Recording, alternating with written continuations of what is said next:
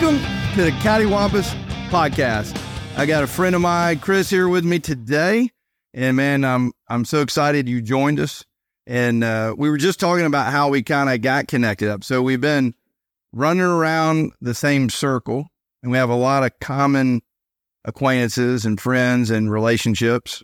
But we hadn't really ever sat, and we've said, hey, in the coffee shop a good bit, but we actually have a viewer, at least one viewer, because he watched a video that said, hey, if you know somebody or you'd like to be on the show and share your story, what's your cattywampus moment in your life, like reach out. And he reached out. So we at least have one viewer. So thanks to our production staff and all that, we got one person for certain. No, but it's been great hearing the stories from people that have been watching it. And we're mixing up, recovery and non-recovery related. And I think your story, if I remember what we were talking about, it was while you're in recovery.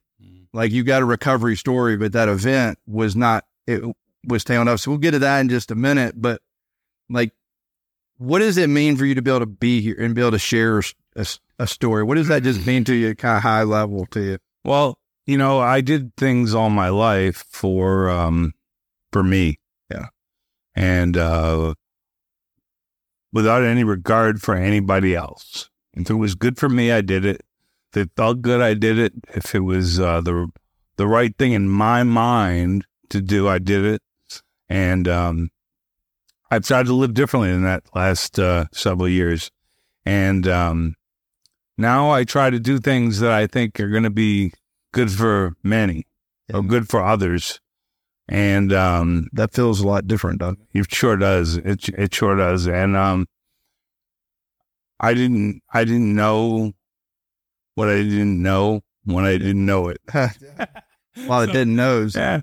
But can you call my wife and tell her that? Sorry, he acts like that or does that. He doesn't know that he doesn't know that he didn't know it, right? Like, so even though she's told me 20 times, maybe this week, I never did it. I was never a bad guy. I never did anything to hurt people intentionally. Right. I never knew that I was hurting people unintentionally. And your actions. Mm. And the people that love me the most, they didn't tell me that. They didn't say, well, yeah, you're hurting us, until it was a thing. Gotcha. When it became a thing, it was a thing. Then you knew it. Then what you didn't know that you didn't know, they let you know. They let you know. So that's right. So there's hope for me there, Dean. Yeah. If you're watching this, just keep screaming at me and tell me what I don't know that I didn't know, and maybe I'll get it. But no, but man, thanks for reaching out. Seriously. I'm excited to have you. And I think what you're going to share is going to be pretty interesting. And so what's that event in your life that was so cattywampus and just, it completely took you by surprise? Like what was that? Well, see, I didn't know that either at the time, but, I'm a big guy. I like to eat, I like food. And, I love pancakes. My mother's pancakes were fantastic. I made them fantastic. I just said, well, I don't know, Bisquick. There's a plug for Bisquick. You need to send us some money there. We just plugged it. I don't know, but they were awesome. Yeah. I can't remember the first time my mother made me pancakes. I can remember distinctly the first time that I drank beer, smoked weed, drank wine, got drunk.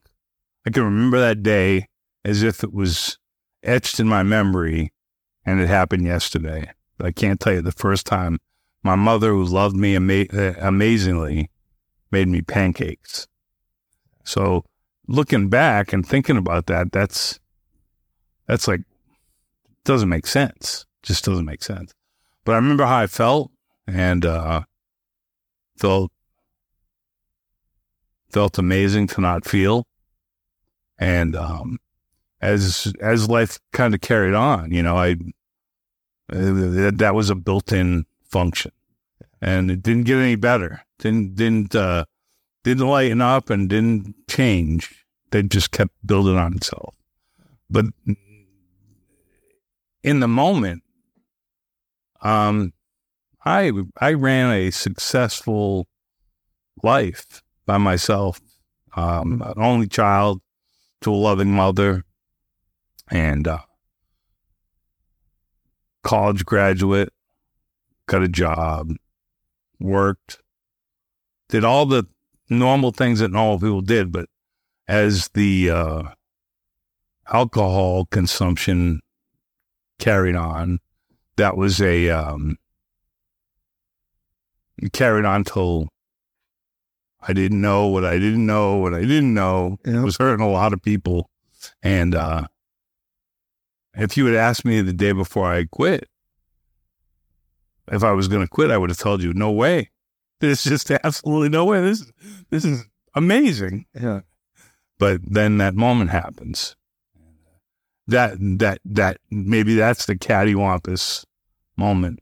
Yeah. Where the expectations had been lowered faster than the events were taking place. Oh, that's interesting. The expectations, your expectations? My expectations. Of yourself? Of myself. Of yourself. Of life were lowered, but not fast enough for the next event. So you were falling short. Yeah.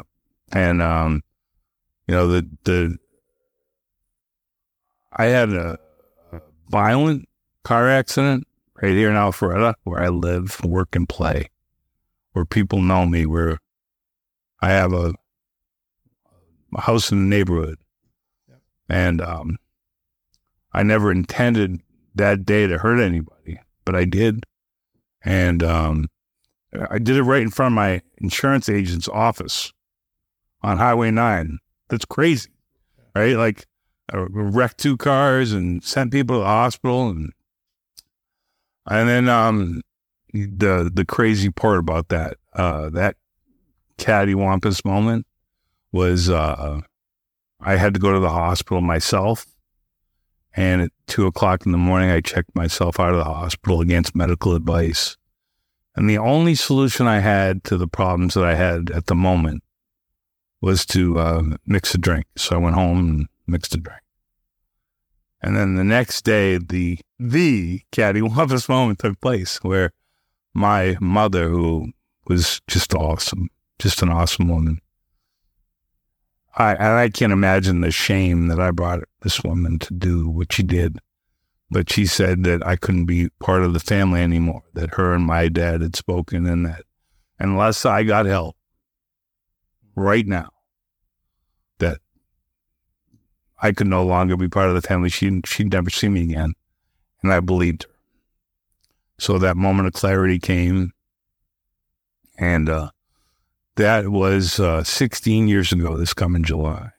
And the greatest gift I've been given was not that I put down the drink, but my mother got to experience me for 7 years as a sober man.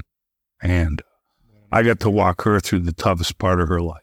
And she's passed. I've got a great relationship with my dad. We're pals. And that I never saw that coming. What do you think? What's the biggest challenge you've overcome in sobriety? Because you're out making stuff happen, right? I mean, you've had yeah. I work, and I'm self-employed, and I've been self-employed since a year and a half before I got sober. And that year and a half was kind of ridiculous, but we don't even go into that. I can imagine what that looked like. The last year and a half was ridiculous. And I'm an insurance broker, and I do employee benefits, and I've been doing that for 17 or so years. And the things that I've learned along the way, and I think really what I'd have to say that's more important than that part of the journey is somewhere around the 2016, after my mom passed, 2015, I knew there was something missing in my life. There was a real hole in my heart.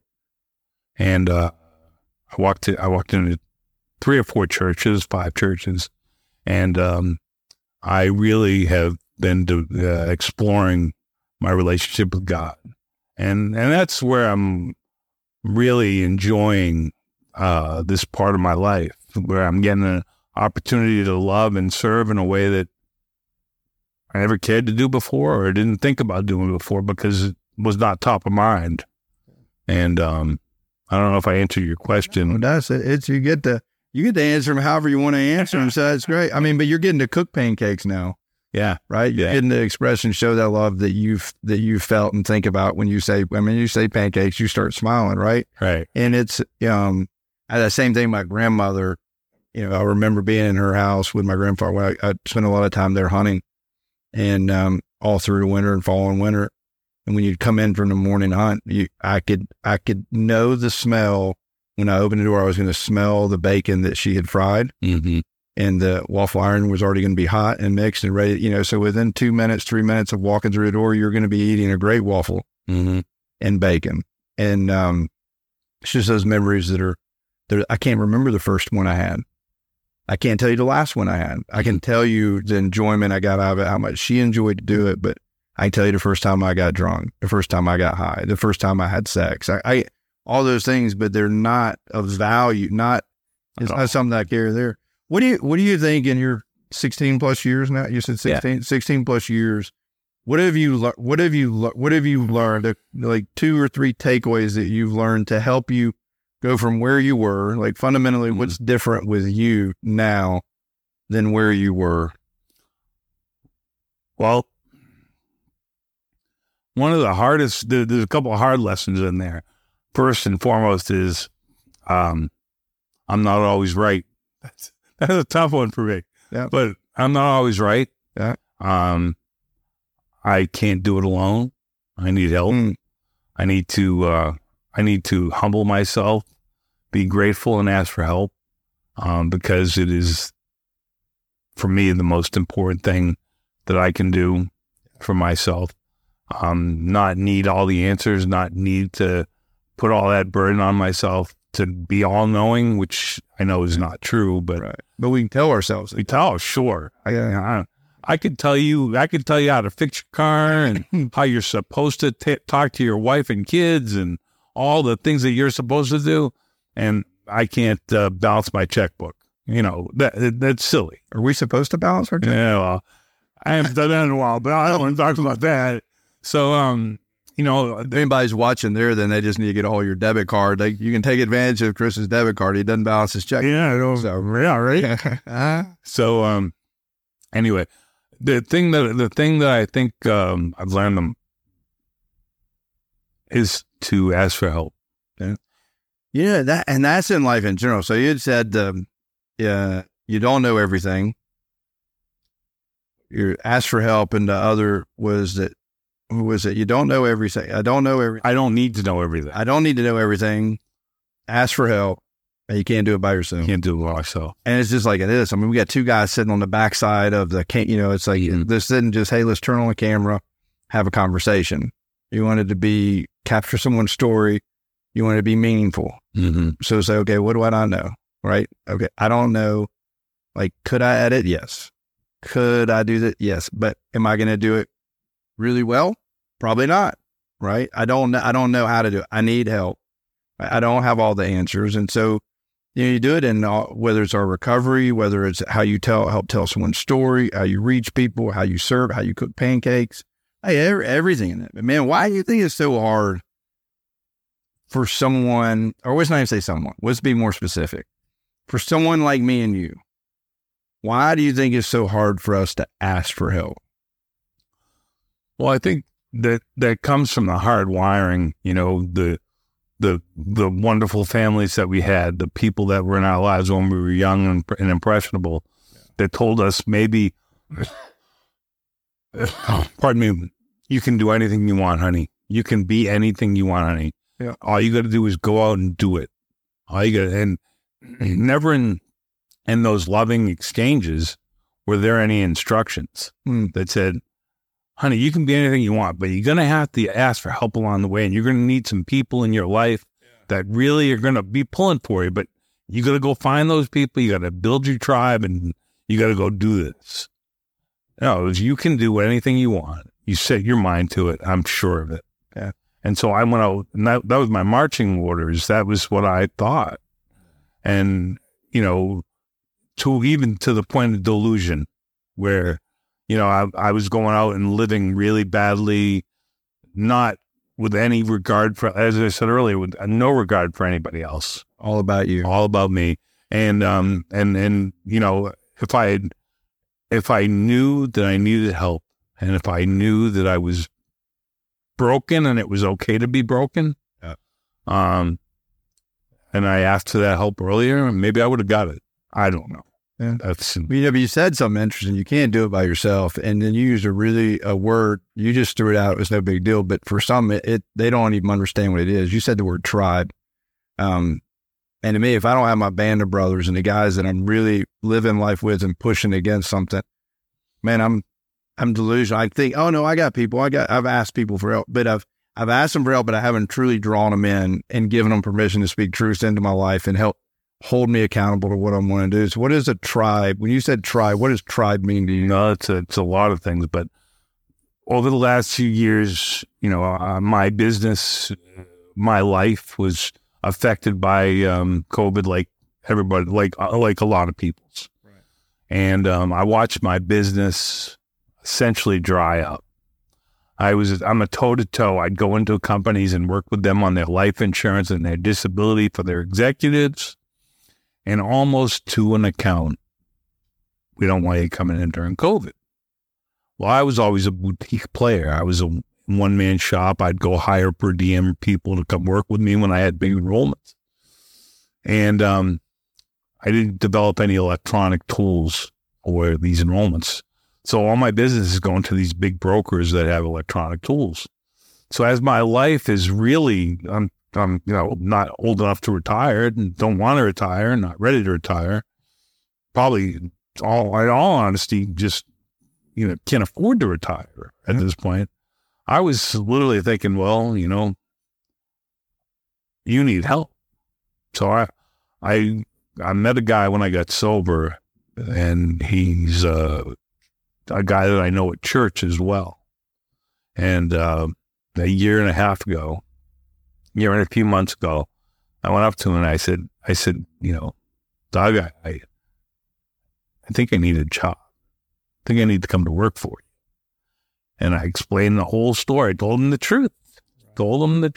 And which is hard to do, especially we're 15 years sober. Supposed to have all your shit together. Life's going great. Like from outside, someone looking in, hey, Chris has got it all.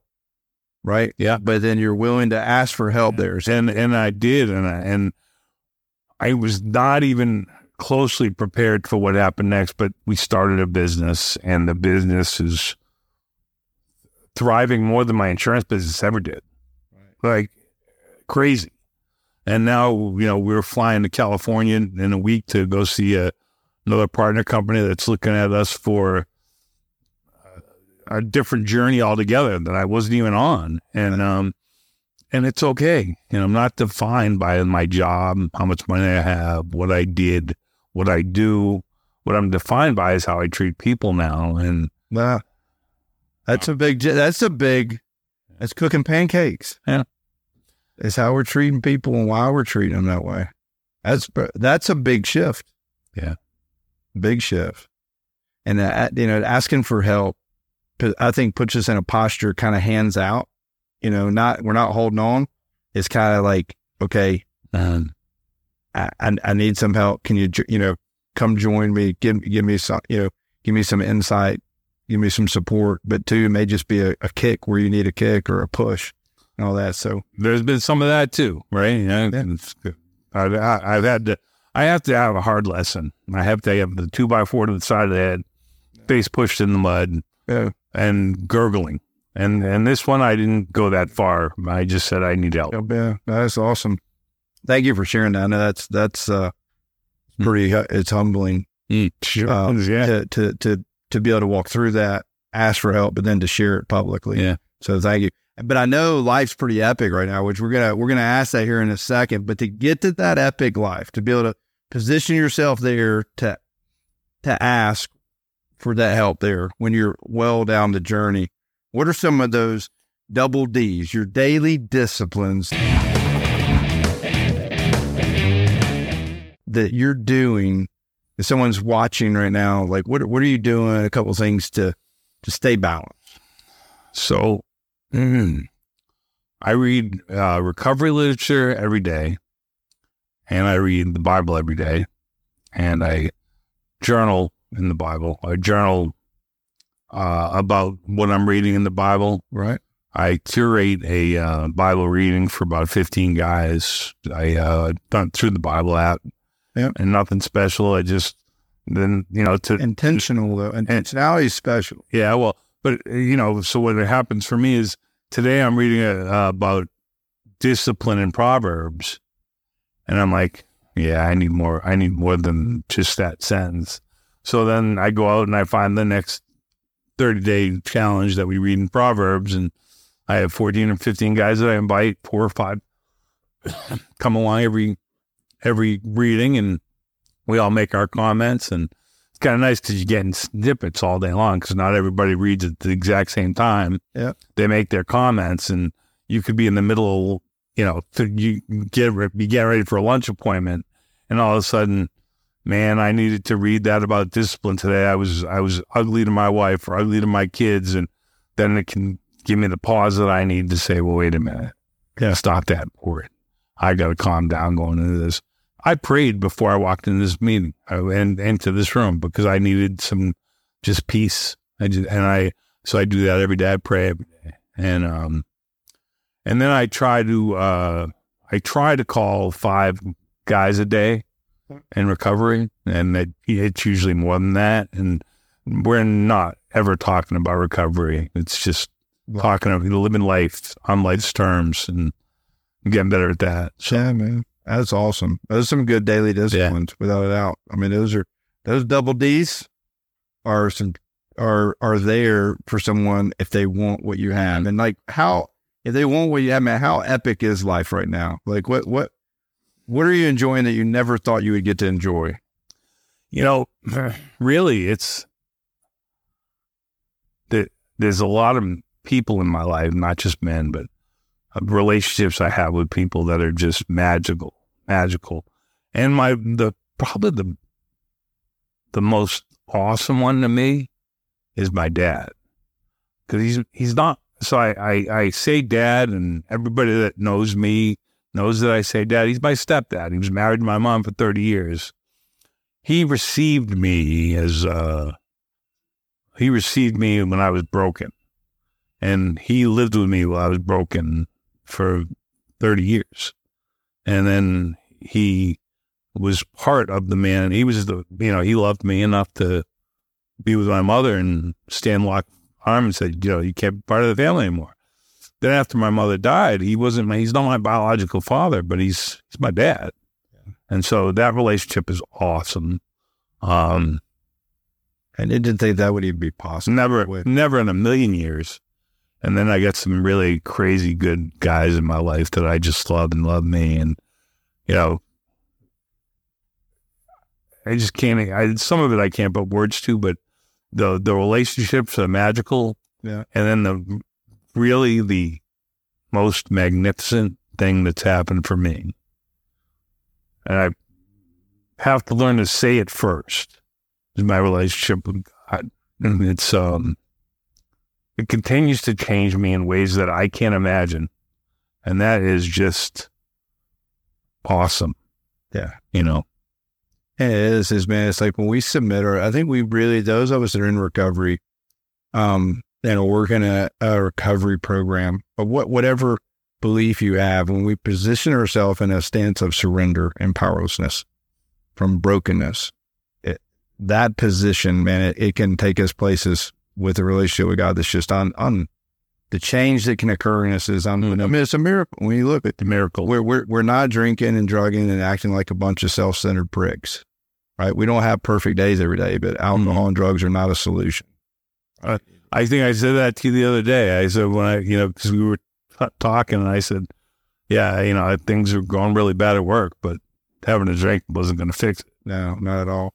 And so as we land down here and going to close, if you look into that camera, if there's someone that is right where you were, and it's just like, man, they just can't see a way out of this. They are absolutely hopeless. What would you share with them? I don't know if you really want me to say that No. on camera. No, I want you to say that in the camera. Does it? Well, whatever you do, you got to do it for yourself. You can't do it for anybody else. You can't do it for your wife, your kids, your mom, your dad. This is for you. And if you're not done, go finish yourself off. And what I mean by that is until you surrender, until you are truly surrendered, on your knees begging for mercy, it's just not going to work, in my opinion. And that's your opinion. No one can change how you get around. I mean, that's the great thing with it, man. So I'm super grateful you were here. And it was awesome. No, it's awesome. It's authentic, and it's your story. And that's what it is. It's your story. They can't argue with it. So thank you for sharing that. Thanks so much. Be humble and vulnerable to share that with us. If you enjoyed today, man, we're excited that you watched with us. Please share this. Like us on YouTube or Facebook, wherever you can. I guess, isn't that what they're supposed to do, Zach? Yeah. All platforms. Please like us, share us on all platforms. But hey, most important, check us back out next week for another great story. So thanks for watching.